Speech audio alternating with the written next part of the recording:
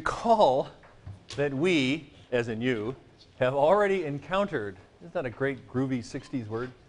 Epsilon contract verbs, the stem of whose first principal part ends in epsilon. Now again, I want to emphasize that the spelling irregularities, the rules for vowel contraction, etc., they only apply to verb forms that come from the first principal part. That's so important. Otherwise, you think that epsilon or alpha contract verbs are just, you know, the bane of your existence. Well, they're a relative bane, okay?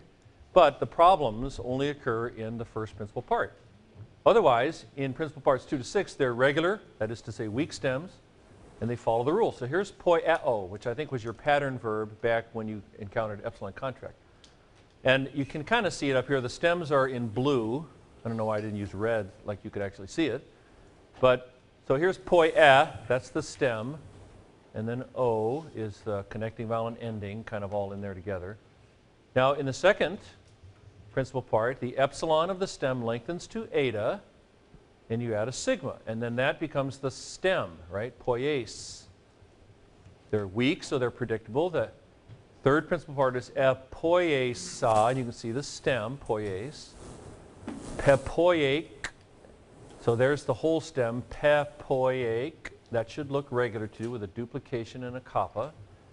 Pepoie. And then the fifth principal part, verbs have no connecting vowel. So the my is just slammed right on the end. And then epoiethane. So I hope that in some sense at least you can see just how regular these verbs are. They are weak verbs. So in the principal parts are very predictable.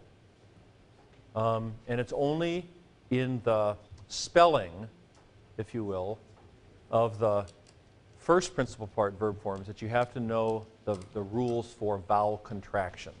Okay? And with regard to epsilon, these are the 3 rules that Dr. Veltz has you remember, okay, or asks you to remember.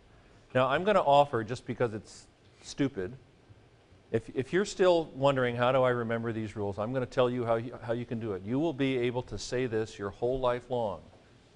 And again, along with the Creed and the Our Father in the nursing home, you will know the rules for epsilon stem vowel contraction.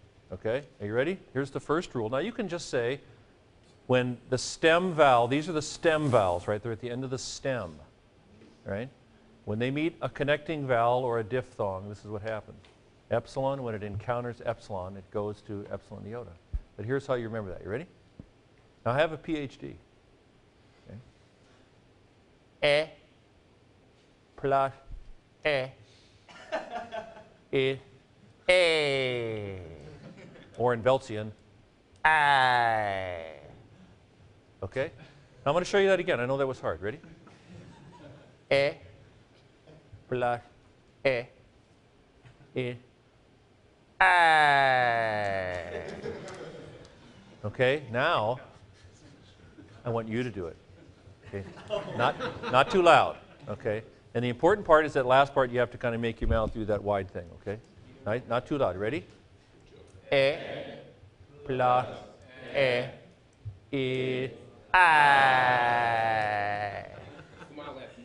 Now see, I guarantee that if you do that like 15 times in the nursing home, you will know the rule, the first rule for epsilon stem vowel contraction. Okay? Here's the second one. Ready? It's not dissimilar. Ready? E plus A. E. Oh. Ready? Keep him away from the window. He's lost it. Okay? Let's try it. Here we go. E plus A. E. Oh. See, focus. Work with me here. See? See? Now, you know, there is a virtue, a mnemonic virtue to stupidity. See? And these are so stupid that you will remember these. See? E plus e, or I. E plus a, e, o. Okay? And now the third one is, ready? So you have to get over any sense of having any dignity here at Concordia. This is not about, Concordia Seminary is not about personal dignity. It's for the sake of the gospel, okay? All right? This is all for the sake of the gospel. Okay, ready? Long. Long. That is to say, whenever the stem epsilon encounters a long vowel or a long, like a diphthong, it just becomes the corresponding long, right? See? So there you go. I mean, Lord, now lettest thou thy servant depart in peace, right? I have finally, Gibbs is my soter. He has helped me to remember. Soter, hey, soter mu. I mean, there you go. So anyway, that's a little gravel that may or may not have fallen out of your truck.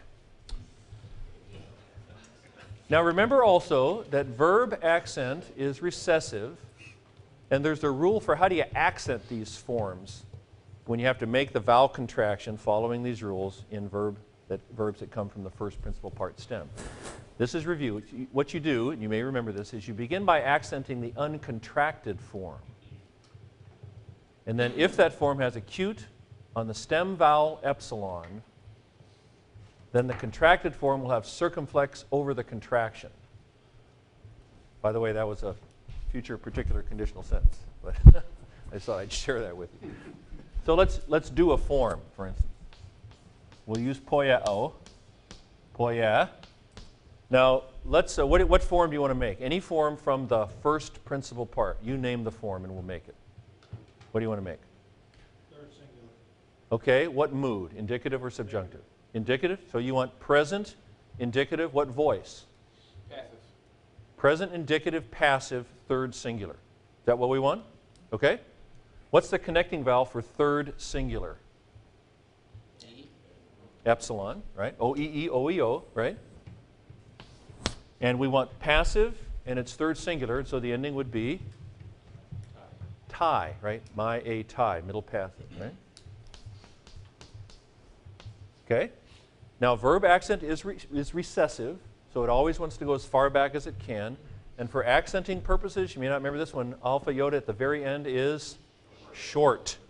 So how far back can it go? Eins, zwei, drei, right? So you accent the uncontracted form first, and now you do the contraction. But you know that because the acute is here on the stem vowel, when you get done, you're going to put a circumflex. When the uncontracted form has an acute on the stem vowel, you're going to end up with a circumflex. See, that's kind of at the bottom of the screen over here. So, you ready? Blah, I.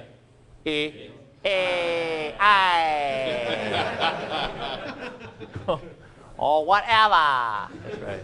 Marriage.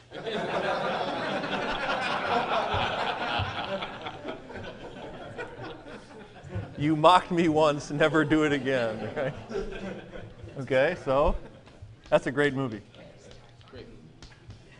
Right? Here's the contraction, right? And there's your form. Okay? This would be present indicative, middle or passive, third person singular. Okay? Let's do another eo form. Okay? Because I think we do have some time. And by the way, all of the eo verbs follow these rules. Right?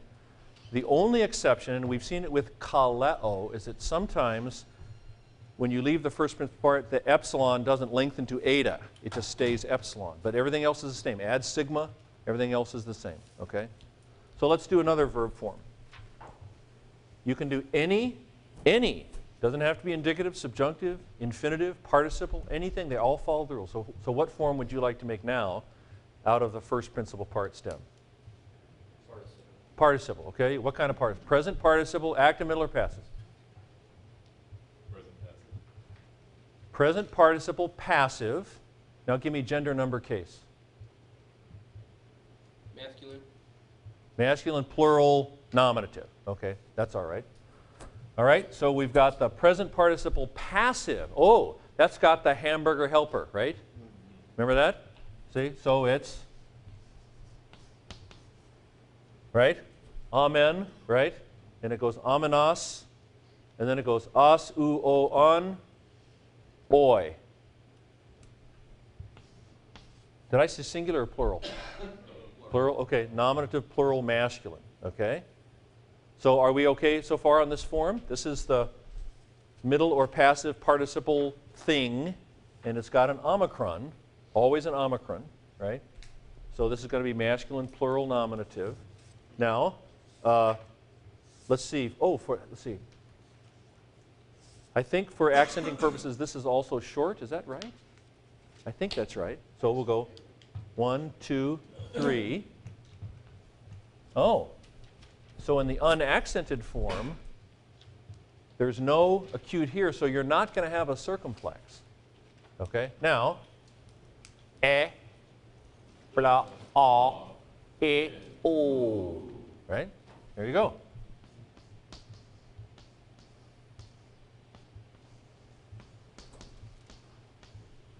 Poi umenoi.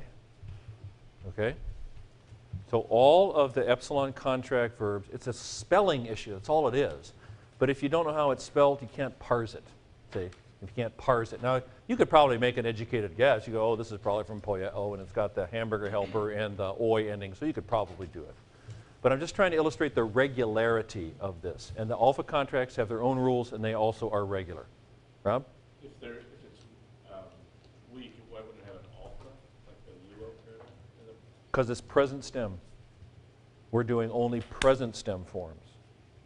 Now, if you want to do the aorist participle active, or middle, or passive, whatever, then the stem would be poies. And then you'd have the amen, and then the oi. That's right. That's right. You see, by the way, you see how important it is to identify the stem, right? In these, especially with these contract verbs. Okay. So again, they follow the rules, and if you know the rules, then you're groovy, right? Okay. All right. And in fact, it looks like on the handout, I might even have had an example. Good for me.